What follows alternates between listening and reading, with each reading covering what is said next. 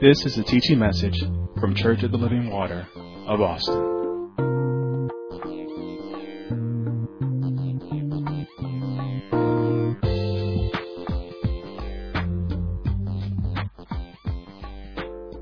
Turn to the book of Matthew chapter 5. This is our foundational text for the teachings that we have been doing, that we've embarked upon.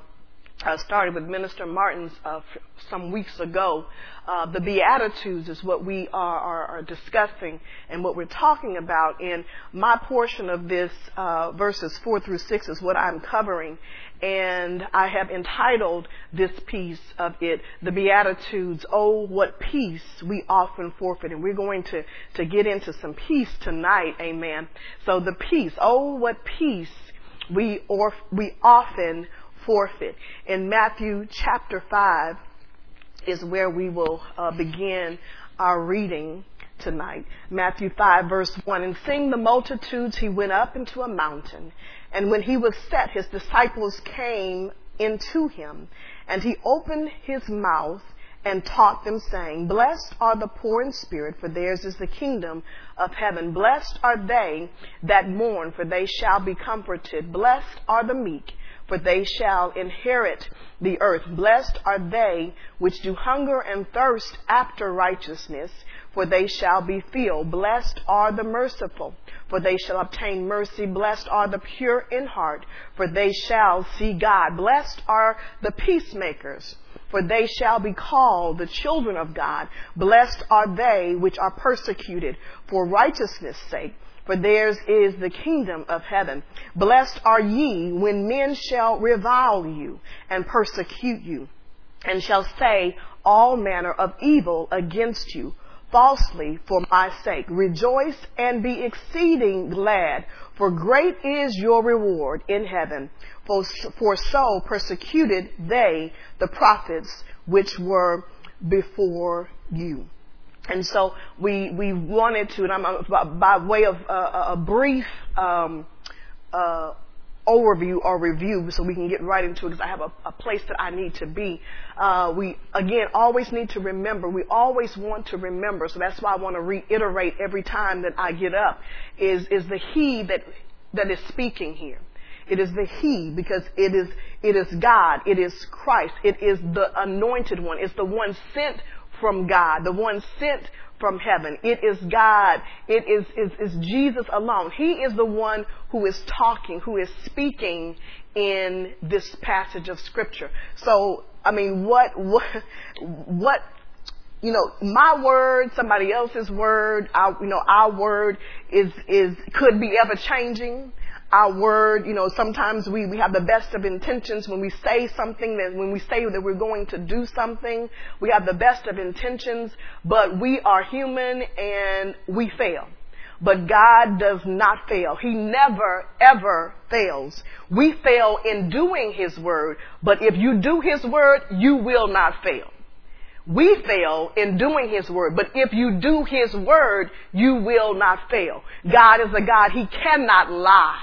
He cannot lie. And whatever He says in the Scriptures, it shall come to pass. You can trust, you can believe, you can beg, you can put your money on that. If I were a betting woman, that's the only time that I would bet, is betting on the Word of God, because His Word is true.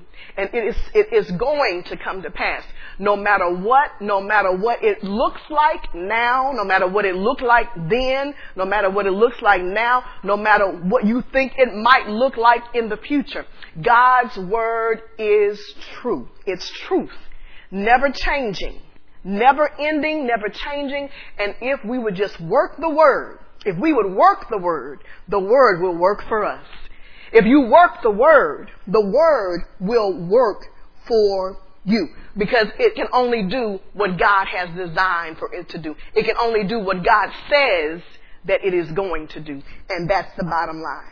That is the bottom line. So we can trust that this is the He that we're talking about. The He is the one that to be trusted. The He is the one that can bring it to pass. He is the one that is laying out this word. He is the one that's preaching to these multitudes. He is the one. So if He said it, I believe it. If He said it, I trust it. If he said it, I'm going to hold on to it. If he said it, I'm going to obey it. If he said it, it's going to come to pass. And I can bank my life on it if he said it. We talked about the blessed, and as we read here, we see all of these scriptures. The beginning, blessed are they, blessed are they, blessed are they, blessed are the, blessed. And so here we've been talking about that word blessed and how what that actually means. It has nothing to do with monetary gain. It has nothing to do with what you have been able to accomplish in your life naturally, on your jobs. It has nothing. The things that you've been able to possess, to gain, to buy, to purchase. It has nothing to do with that. Being blessed has nothing to do with any of those tangible things. But being blessed has everything to do with being in Christ. Knowing that you are God's and God is yours. Knowing that you are in Christ. Be accepted. Knowing that you have been accepted because you are found in Christ. That is the blessing. And I told you before, last week even, that salvation, our salvation, the salvation plan, it was built. Blessed is built into salvation. Blessed is built into salvation. And blessed is built into the salvation plan of God. That is what being blessed is. And if we could wrap our minds around that, if we could comprehend that, then we would not, truly, we say that we do, right? We can say that we do. I know, I believe that I'm blessed because God has accepted me. I believe that I'm blessed. But listen, see, we say that, but then sometimes things happen, right? Circumstances, situations. Last week, 2 weeks ago, happened when we didn't have running water, some of us, and we didn't have electricity. And then some of us forgot that we were blessed. Some of us forgot that we were blessed. Even in the midst of that, I was talking to somebody the other day. I was like, no resource went on. Yes, I used the snow. The snow that was the reason for my water being cut off. The snow, the reason for me being in a rolling power outage. But I used the snow to help recoup some things, to help me flush my toilets. No resource going under. And so for that, I was blessed. And whereas some other people did complain, I didn't complain. Why? Because I realized, yes, it was an inconvenience. Of course it was. Nobody likes packing water, every time you want to flush the toilet, having to pack water and pour it into the. No, it was inconvenient. But not one time did I complain, because I realized, listen, we only had a taste. Think about the people that just live out on the streets every day. Think about that. So we complain about not having running water. We complain about not having electricity, not being able to those conveniences that we're so used to. I get it. But think about the people they live like that from day to day. You are blessed. Even in the midst, we were blessed, and we are blessed because we are accepted in Christ, because we have a sure foundation, because we have Christ. We know that the righteous, I've never seen the righteous forsaken nor his seed begging bread. It never said that we would go one day without having trouble. That was never in the scripture. But what the scripture says is that God will be with us. He says, lo, I will be with you. Without lights, I will be with you. Without water, I will be with you. And none of us missed a meal. I know you didn't. And last week, during that start, all you had to do when you didn't have any lights, you ate.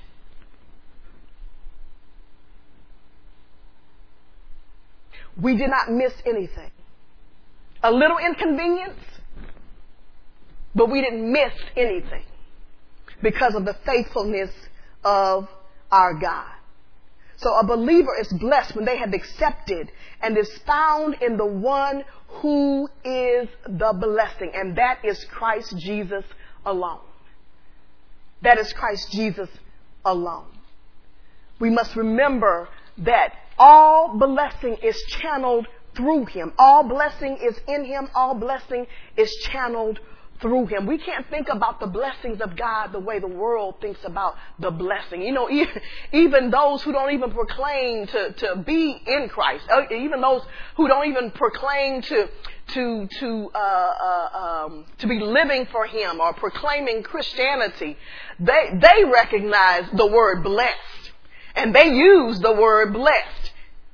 But we cannot think about it the way that the world considers the blessing, because we are not of this world. We're in it, but we're not of this world. Our thoughts have to be different. Our thoughts have to be based on the standard and the word of God. And that is the bottom line. We have to, our thoughts have to be based on the standard and the word of God.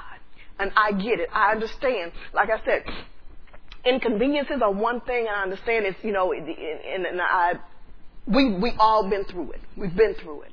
But we have to understand that the blessing is being in Christ Jesus. We talked about the principles that are laid out in this scripture. We will always want to confirm and to acknowledge the principles under which we preach, under which we minister. And so this particular word it's about the principle of obedience and the principle of agreement. And so we said that if we would listen, would heed, would obey the word, the principle of obedience, because it is the plan to reward our lives. God will reward our life with peace.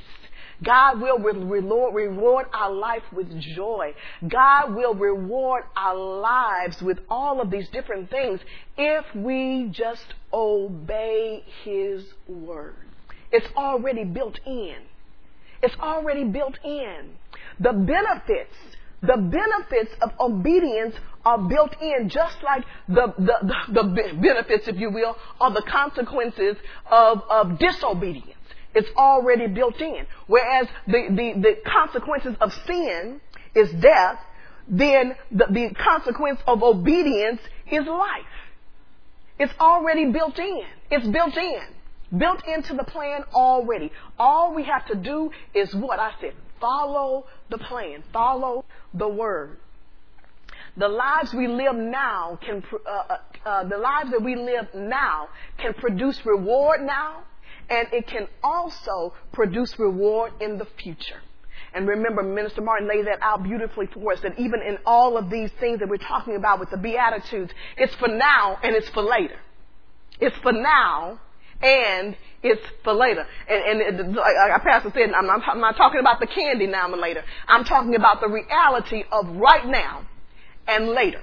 So if we obey the word, the principle of obedience, we obey the word, our lives will be rewarded now and later. The principle of obedience. And then we have the principle of agreement. This word also comes through the principle of agreement, because that is God's plan to crown our lives with peace. Oh, what peace we often forfeit when we do not agree and obey the word of God. We forfeit peace. You forfeit your peace when you do not obey. You forfeit your peace when you do not agree with God's word. You forfeit your reward when you do not obey God's word. But when you agree with the word, that's lining your thoughts up. That's lining. I agree with this word. I'm lining my thoughts up. And when I align my thoughts, then my actions will follow. And then when my actions follow and I obey, then you can see that's the crown of life. That will bring peace to me as I agree with his word, as I'm lining up. And then as I obey, then that's going to bring the reward. Hallelujah. If the principle of agreement and the principle of obedience are at work right here in these scriptures. So again, these characters, all of these things, the mourning and the poor in spirit, and hungering and thirsting after righteousness, and the merciful, all of these things, the peacemakers, all of these things we said are the characteristics that God expects. We cannot pick and choose. We said that we cannot pick and choose what we're going to do, what we're going to obey, and what we're not going to obey. God is expecting all that believe in Him, all that profess to be Christian, meaning Christ-like. That's what that really means, Christ-like. All those who are professing to be Christian, professing to be believers, God expects these characteristics to be found in you, to be found in them. All who proclaim to be Christ-like, all that proclaim, and I'm taking my time and I'm saying it slow because I want you to pick it up. I want you to pick it up. All that God, everyone who proclaims to be Christ-like, everyone who proclaims to be a believer in Christ, all that proclaim to have faith in God and faith in His Word, all those who claim to be saved and sanctified and filled with the Holy Ghost, all those who proclaim those things, God expects these characteristics to be found in them. And that is the bottom line.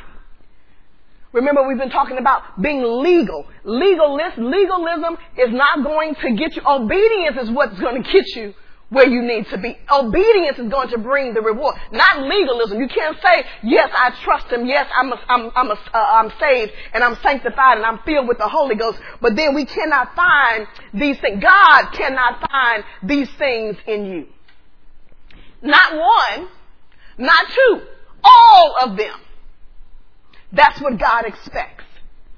Because that's what He did. When Christ lived on this earth, He lived these things. And we're supposed to be Christ-like. That means that our lives should line up. Christ is the standard, and our lives have to rise up to the standard where God is. Legalism says, look, I'm about halfway, and that's okay. That's what legalism says. I'm about halfway. I'm not quite there. I'm about a fourth way down. So I'm good. No. Christ, the standards of God, He says we need to rise up to His standard. It's not about our standard. It's about His standard, what He expects. Not what you expect, not what you think it could be, it should be, it ought to be, what He's good with. You're gonna tell God what He should be good with. You should be good with that. Really.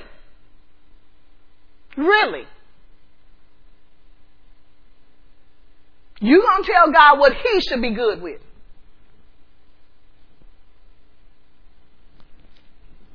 Let me tell you, that's not the principle of agreement, and that's not the principle of obedience. Therefore, your life is not crowned with peace, and I'm sure you can see that. And you're not getting the rewards and the benefits, and I'm sure you can see that too. So these characteristics, we said, that are very contradictory to the world's standards. Each and every one of them, they're contradictory to the world's standards. And again, narrow is the way. We're not talking about the standards of men. We're not talking about the standards of society, because those change. They change on a regular basis. We're talking about the standard of God that never, ever changes.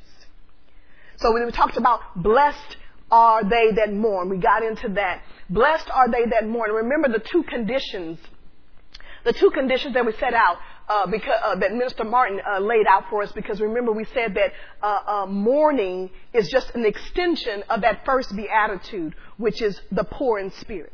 So the poor in spirit, they realize that they are undone. They realize that. But the mourning part of that is the part when we go to God with it. See, it's one thing to think it.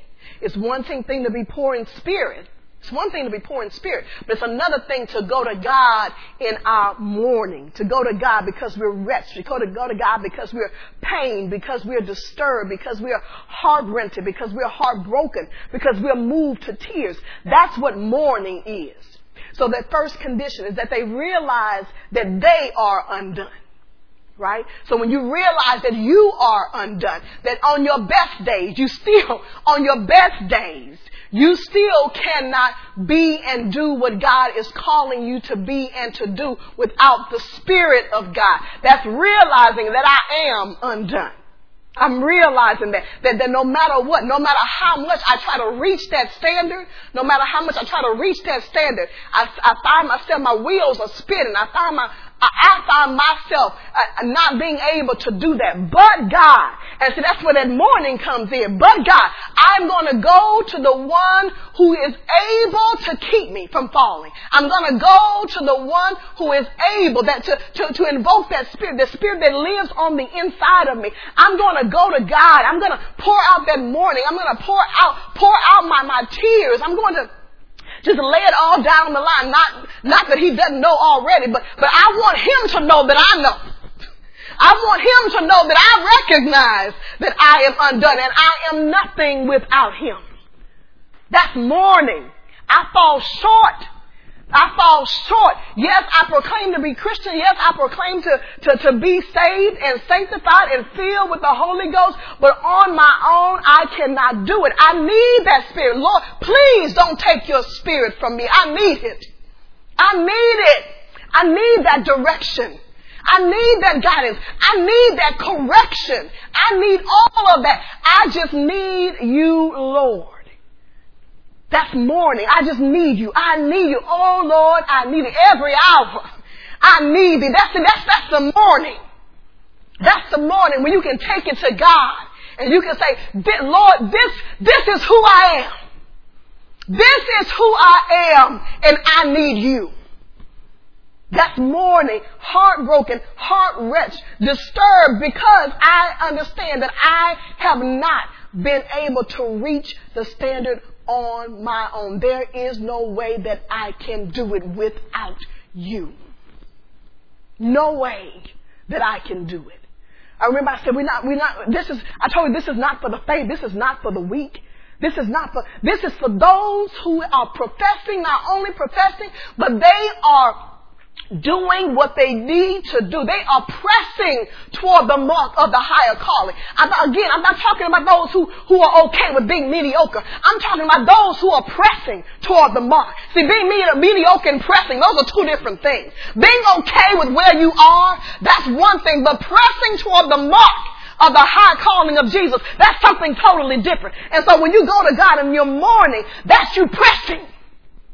That's you pressing. Lord, not only do I realize that I'm undone, but I need your help because I don't want to stay and I don't want to remain the way that I am. I don't want to stay. I don't want to remain the way that I am. I'm not caught up in religion about what people think of me, of what when they look at me, what they see. I'm not caught up in that. I could care less about that. I only care about pleasing the Lord. I only care about reaching. All I want to hear at the end of my days is, well done, my good and faithful servant. That's all I want to hear. Regardless of what people think of me here and now. Regardless. I could care less about what people think of me here and now. All I want to do is to please the Lord. That's my sole purpose. Is to please God. Listen. And the scripture, it already tells us, it already lays it out for us. In verse 11, it says, blessed are ye when men shall revile you and persecute you. You know, and again, we said that all of these things, all of these characteristics, when you have all of these characteristics, you will be reviled and you will be persecuted. And people are going to say some evil things against you. But it does not matter. You have to get that in your mind. You have to have that resolve in your mind that it does not matter what people say. That the only thing that I'm concerned with is that I am pleasing God. The only thing that I'm concerned with is that I am in the will of God. The only thing that I am concerned with, the only thing that I am concerned with is that I am obeying the word of God because I want to please him. That has to be your resolve. To be courageous in 2021, that has to be your resolve. To do what God expects of you, that has to be your resolve. To put down legalism, that has to be your resolve. To put down the moral standards, that has to be your resolve. No, righteousness is the only thing. Righteousness is the only way. Only righteousness. Because righteousness is what pleases God. That's all I want, is to please God. Whatever God expects, that's what I plan to do. Whatever God expects, that's what I plan to give him. That's it. Bottom line. And everything in my life, everything in your life has to revolve around just that. I desire to please God. Bottom line. Point blank. That's it. That's all. That's it. So we talked about those things, and I need to push on here. Condition number 2. Remember, the condition number 2 of the poor in spirit. So condition number 1 was that I realized that I myself, that I am undone. Condition number 2 of the poor in spirit is the discouragement of seeing the ungodliness of the world system that is contrary to God and his system, particularly in having to navigate that system when it is not ruled by righteousness. So condition number 2 is that I see the ungodliness of the world and how far apart, how contrary it is to the standard of God. The standard of God is what? Righteousness. I see how far apart this world system is compared to righteousness. And then I have to navigate in that system. I have to navigate. I have to live. Again, we're in the world, but we're not of the world. But so as long as I'm in the world, that means I have to navigate. That means I'm not living in a bubble. I am living among the people. I'm living among the world with all of their worldly thoughts, with all of their worldly actions. I'm living in that system, but I am not of that system, so I have to try to navigate as one living righteously, as one proclaiming to live righteously, proclaiming to want to please God. I have to navigate this system with that thought in that train of mind, that I want to please God, but yet I have to navigate in a system who's not trying to please God.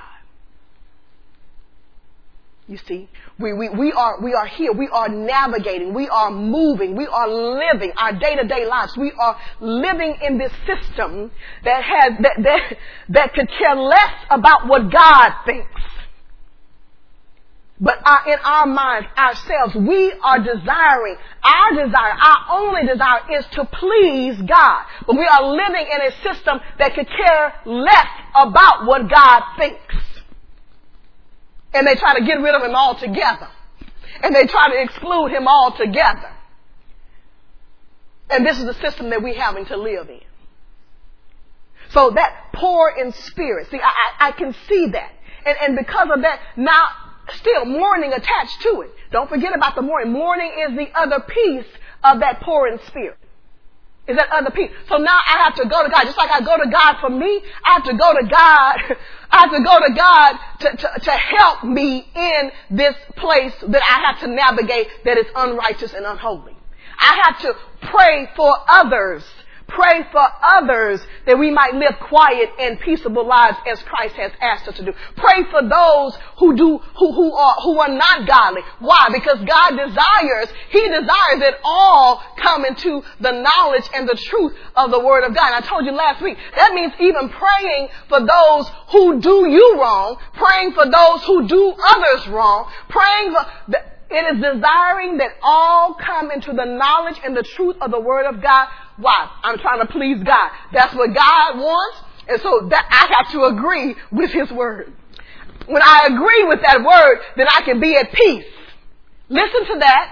Listen to that. Because when we are facing facing all of the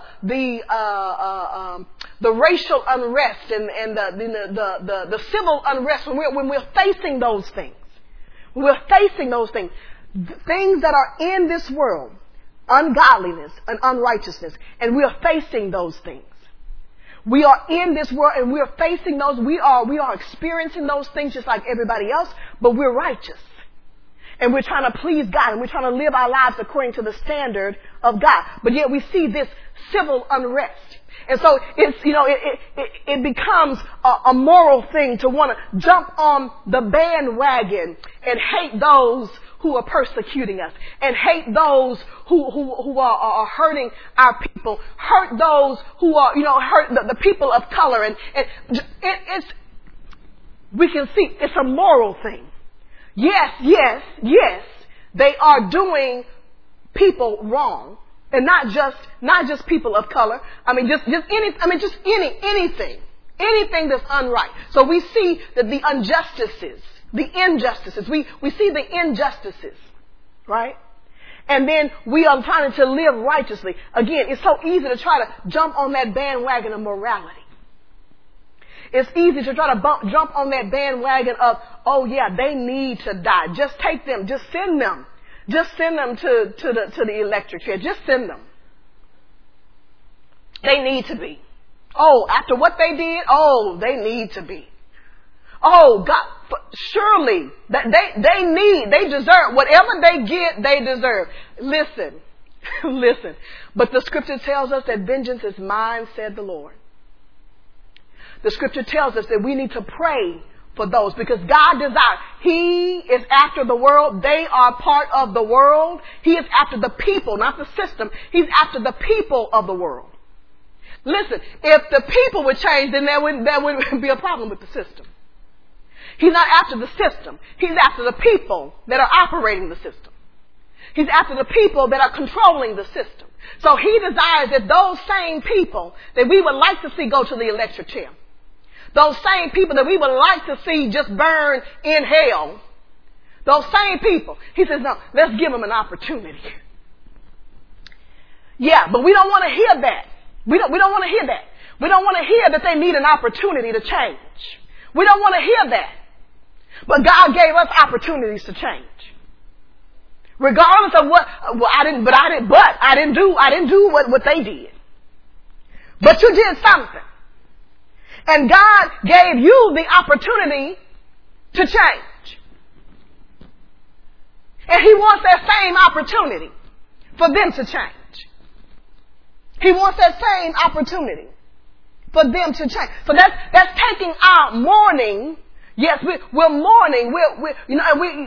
Families that are disrupted and families that are hurting, and we pray for them and we pray for their comfort and we pray for their peace. But then we also pray for those who reviled them, those who persecuted them, those who did something against them. We're praying for those people too. We're talking about the standard of God. We're talking about wanting to please God. We're talking about living in this world's system, seeing all the ungodliness, but we ourselves are wanting to please God and live according to the standard of God. Well, that is the standard of God.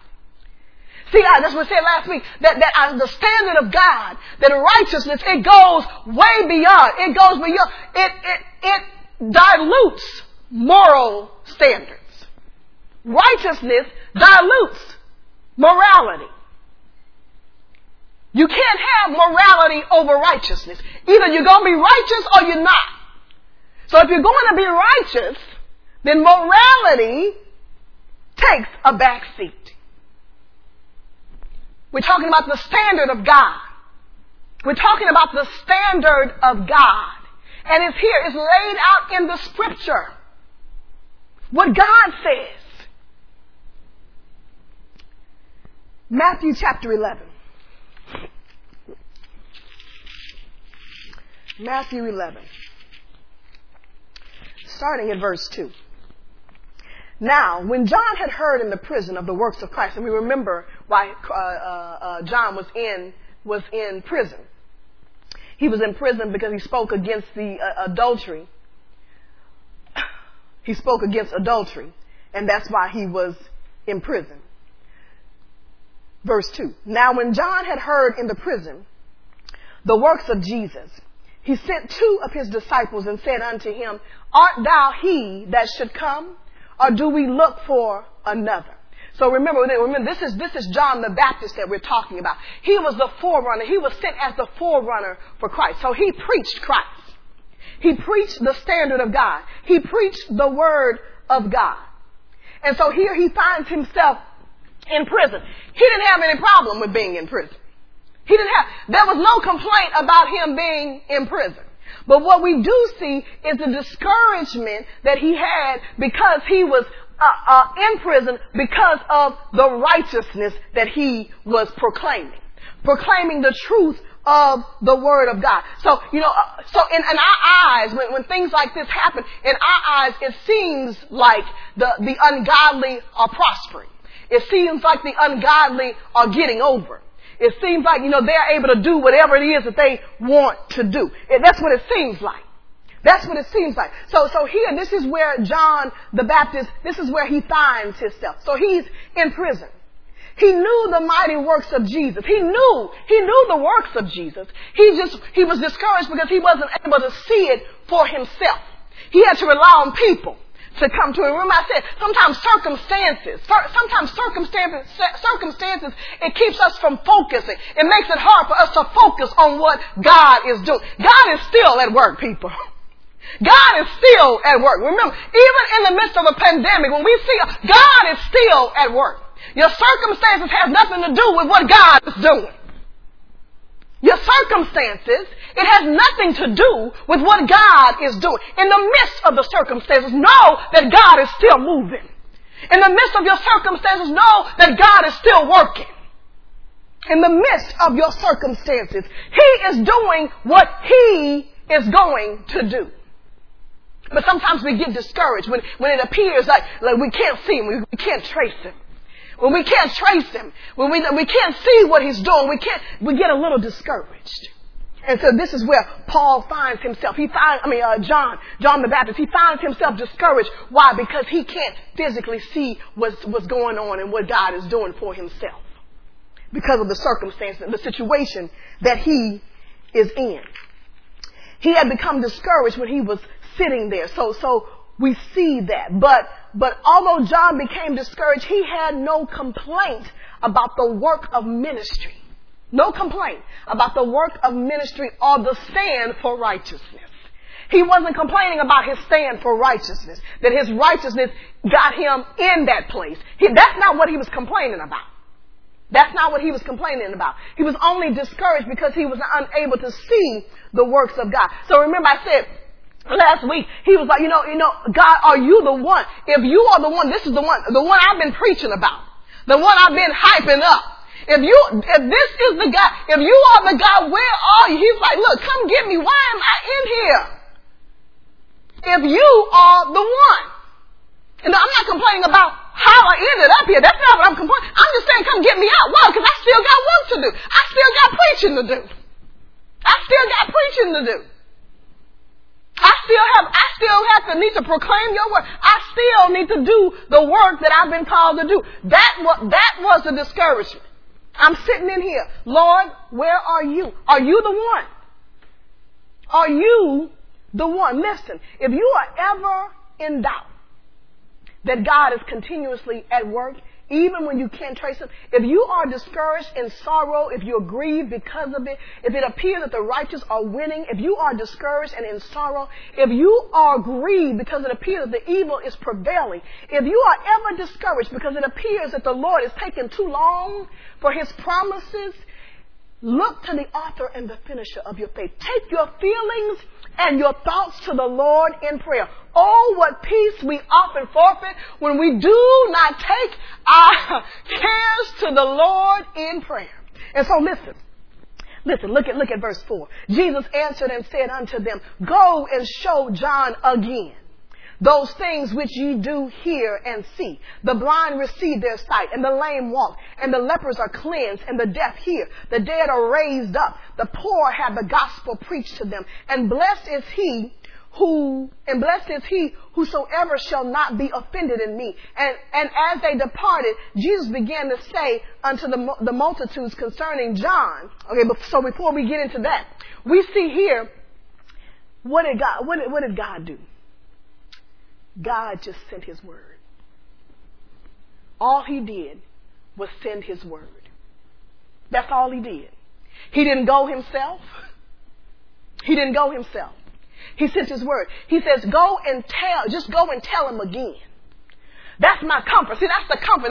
In my morning, and when it looks like I'm discouraged because of all of this unrighteousness that I'm seeing and all of this that's going on, and I'm trying to proclaim the word, I'm trying to live righteously before the Lord in this place, in this society, among this, all of this. He said, the word. That's all I need is the word. Christ was there. Jesus was there physically. So he didn't have to pray. But Jesus was there physically. He was going to the one. But notice he went to the one that was proclaiming to be. Oh, you missed that. He went to the one. He didn't talk about it. He didn't go and have find somebody that would listen to him complain and more and do all of that. He didn't do any of that. He went to the Lord himself. I'm going straight to.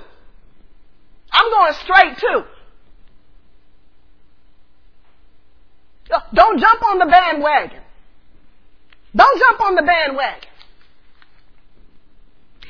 And don't jump on the bandwagon, and don't allow your discouragement to keep you from going to God.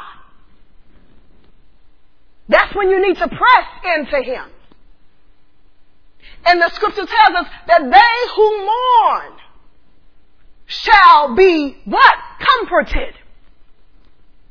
They that mourn shall be comforted. But remember when we said about that mourning means I gotta go to it. That mourning means I'm taking it to it. I can't do it on my own. I can't fix it on my own. I can't control it on my own. These emotions that I can't do it on my own. This anger that I'm feeling, I can't do it on my own. I'm taking it to the one who is able. Notice what Jesus didn't do. He did not send the disciples back to fight for John. He didn't send the disciples back to say, go get him out of prison. He didn't go himself to go get him out. He didn't send anybody to go protest in front of the prison doors. He didn't do any of that. Even after the unrighteousness, and them putting him falsely putting him in jail. He didn't do any of that. But what did he do? He sent his word. He sent his word, just like God is sending his word right now. Look at verse 7. And here, those who mourn, they take it to the Lord in prayer. They take it to the Lord. Look at verse 7. And as they departed, Jesus began to say unto the multitudes concerning John. What with the multitudes? Listen, he was in the multitudes. And he began to talk about John, this one who was not complaining about the unrighteousness that he was being dealt, the hand that he was being dealt, the circumstances that he found himself under when he was following righteousness. When he was proclaiming God's word. He did not, this verse, what did he say? Concerning John, what went ye out into the wilderness to see? And reed shaking with the wind. But what went ye out for to see? A man clothed in soft raiment? Behold, they that wear soft clothing are in kings' houses. But what went ye out for to see? A prophet? Yea, I say unto you, and more than a prophet. For this is he of whom it is written, Behold, I send my messenger before thy face, which shall prepare thy way before thee. Verily I say unto you, among them that are born of women, there has not risen a greater than John the Baptist. Notwithstanding, he that is least in the kingdom of heaven is greater than he. And from the days of John the Baptist until now, the kingdom of heaven suffereth violence, and the violence take it by force. For all the prophet and the law prophesied until John. And so here we see, he says, look at verse, what great testimony. What a great testimony from God. And this is before John dies. That Christ has this testimony of him. Verse 10. For this is he of whom it is written, behold, I send my messenger before thee. Verse 11. Verily I say unto you, among them that are born of women, there had not risen a greater than John the Baptist. Notwithstanding he that is least in the kingdom of heaven is greater than he. This is a testimony that Jesus had of John. That there is none greater. Among men, there is none greater. The testimony. Why? Why? Because he was humble. Because he was meek. Because he mourned. Because he took his thoughts, he took his concerns, he took them to the Lord in prayer. And so here we see that John is exalted. We see that John is exalted, that he is blessed. He is favored of God. But he was still in prison. He wasn't delivered from persecution, but he was still favored of God. You're favored of God when Jesus can talk about you in front of the multitudes, to the multitudes. When he has a testimony that among the women, among those who are born of women, that he is greater. When God has that testimony of you, when God can have that testimony of you, look at this in Luke chapter 4. Luke chapter 4. And this is leading me right into meekness. So we're going to get into that in just a second. But let's look at Luke chapter 4. No better example than we have of our Lord and Savior, Jesus Christ. Luke chapter 4. Let's start reading at verse 14. And Jesus returned in the power of the Spirit into Galilee.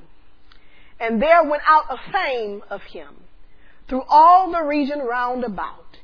And he taught in their synagogues, being glorified of all. And he came to Nazareth, where he had been brought up. And as his custom was, he went into the synagogue on the Sabbath day, as his custom was. See, most of us don't even go to church regularly. And he came to Nazareth, and we see Jesus going to church regularly. As his custom was, he went into the synagogue on the Sabbath day and stood up to read. And there was delivered unto him the book of the prophet of Isaiah. And when he had opened the book, he found the place where it was written, the Spirit of the Lord is upon me, because he hath anointed me to preach the gospel to the poor. He hath sent me to heal the brokenhearted, to preach deliverance to the captives, and recovering of sight to the blind, to set at liberty them that are bruised, to preach the acceptable year of the Lord. And before we go on to this, I want you to see, so he, as is custom, he was going into the synagogue, and it was also customary for them preachers, right? When we have the preachers that we invite, right? So you go and you are visiting a visiting minister, then sometimes you're invited to preach. So basically this is what was happening. We invited Jesus to preach. And so here we see that during Jesus' earthly ministry, the anointed one, he was sent by God and he was fulfilling the scriptures. Look at verse 20. And he closed the book. God, Jesus he's just bad. He closed the book. So after he said that the Spirit of the Lord is upon me, because I want you to visualize this.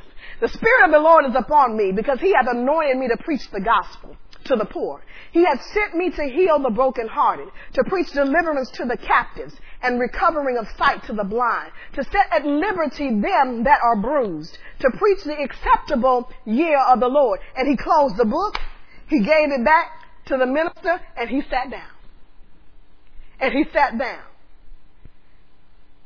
I like this in the Amplified version. Listen to this in the verses 18 and 19 in the Amplified version. It says, "The Spirit of the Lord is upon me, because he has anointed me, the anointed one, the Messiah, to preach the good news, the gospel to the poor.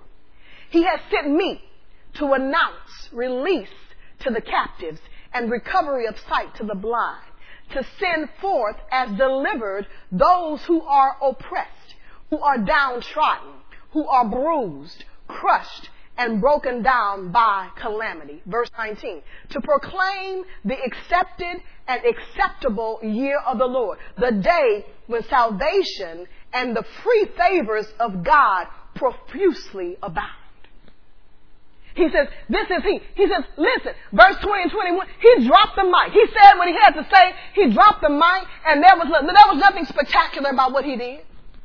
Nothing spectacular. He didn't lay hands on nobody. He didn't. He didn't lay hands on anybody. He didn't have a $500 line, a $100 line, a $1,000 line.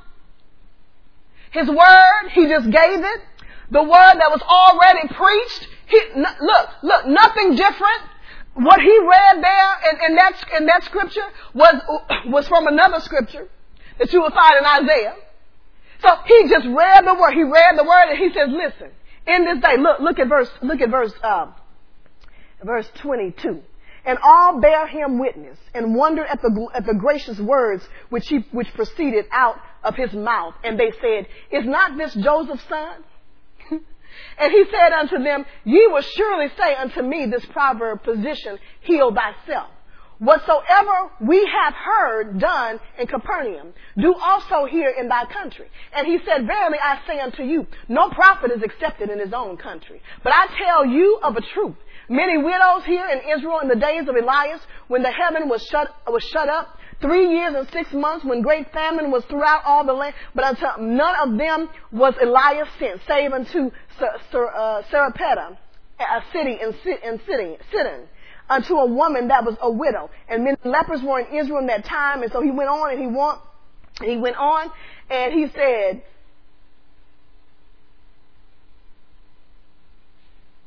oh, I can't find it right now in the scripture. But, no, it's in verse 21. And he began to say unto them, This day is this scripture fulfilled in your ears. He said, that's the bottom line. He says, I am he. I am he. I am the one that was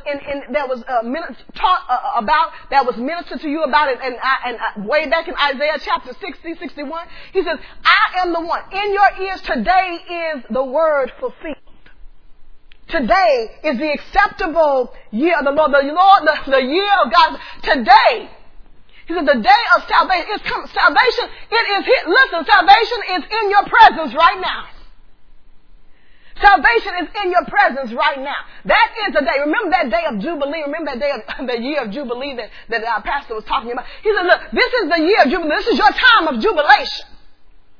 This is your time of Jubilee. He said, today in your ears is the scripture fulfilled. And that's all that God is telling us. Listen, when we have, in whatever day it was for you, if it was a Saturday, if it was a Sunday, if it was a Monday, if you were at home, if you were at church, whatever day, that was your day of jubilation, your day of jubilee when God came to, when God found you and you accepted him. That was your day. He says that in that day, you became the favored of the Lord. In that day, free favors of God profusely abound. Free favors of God profusely abound. Listen, the Lord is still working. He's still saving. He's still delivering. He's still healing. He's still binding up broken hearts. He's still doing all of that. He's still mending souls. He's still forgiving. He is still comforting. He's still giving time for men to repent. He is still keeping us during our circumstances, our trials, our tests, and our persecution. He is not slack regarding his promises. They are coming to pass. They are coming to pass. Go back to Matthew chapter 5. Matthew chapter 5. In the day, listen, if you would just grab hold to that in the day of your deliverance, in the day of the year of jubilation for you, of jubilee for you, in that day, God had everything wrapped up in your salvation. It was all wrapped up in that time. That's the day when God came to you and he says, in your ears, that day was the scripture fulfilled. In that day was the scripture fulfilled. Matthew chapter 5, if we could just grab hold to that at our salvation, no matter what goes on, remember the day of your salvation. Remember that time. God has not changed and he's still working. He is still working. He is still working. Matthew chapter 5. Look at verse 5. Matthew 5, verse 5. Blessed are the meek, for they shall inherit the earth. And blessed are they which do hunger and thirst after righteousness, for they shall be filled. Who are the meek? The meek, that's the truly humble and the gentle. They have the proper appreciation of their position in Christ. A proper appreciation of their position in Christ. Understanding that they are undone. Understanding that they cannot do anything without God. They have a meek, a gentle, and humble, and a proper appreciation of their position in Christ. Meekness is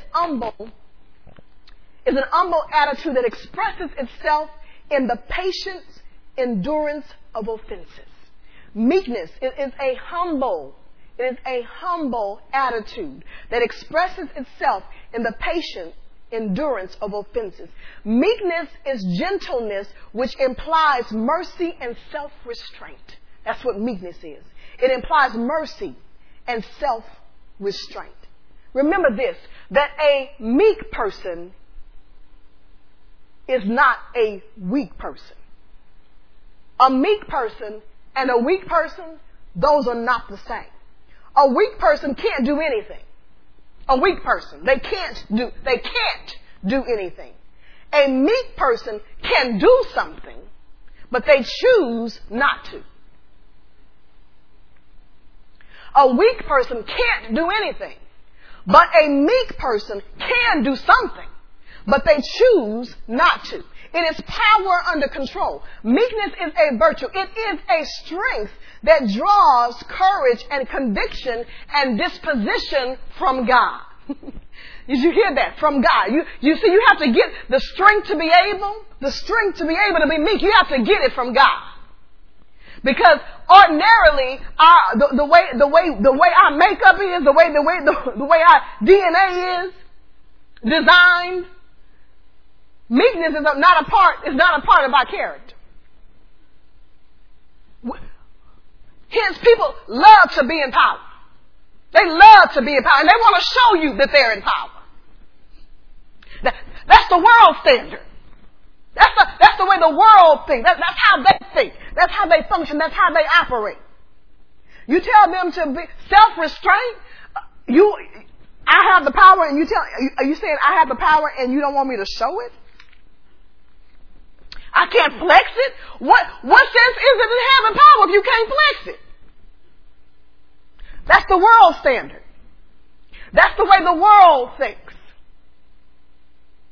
Look at this in Psalms 37. Meekness, the very opposite of the way the world thinks. Psalms 37.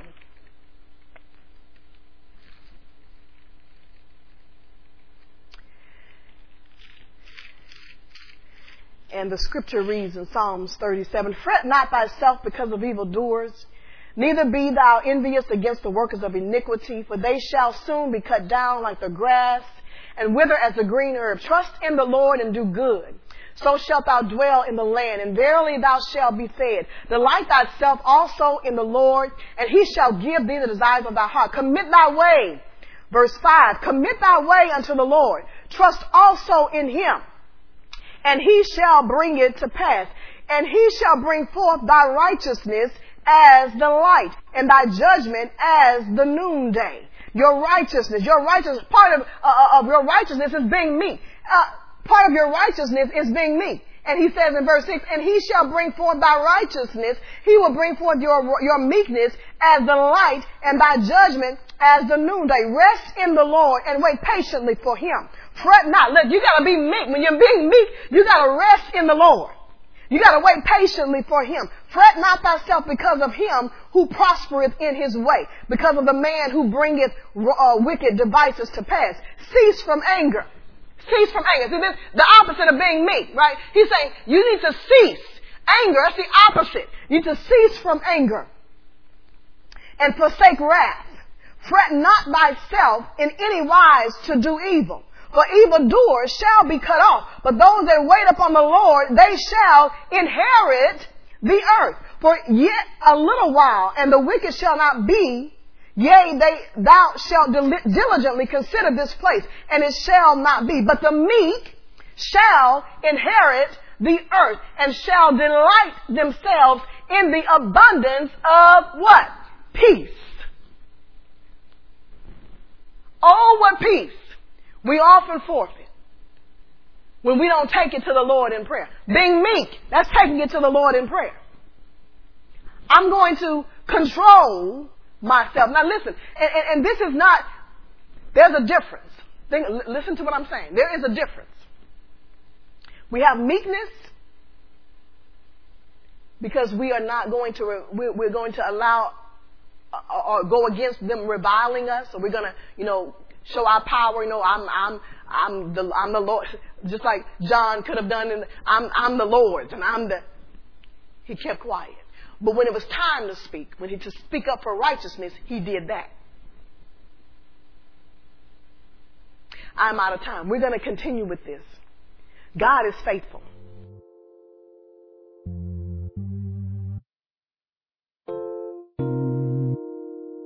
This has been a teaching message from Church of the Living Water at Austin. For more information about our ministry, please go to our website at livingwateraustin.com.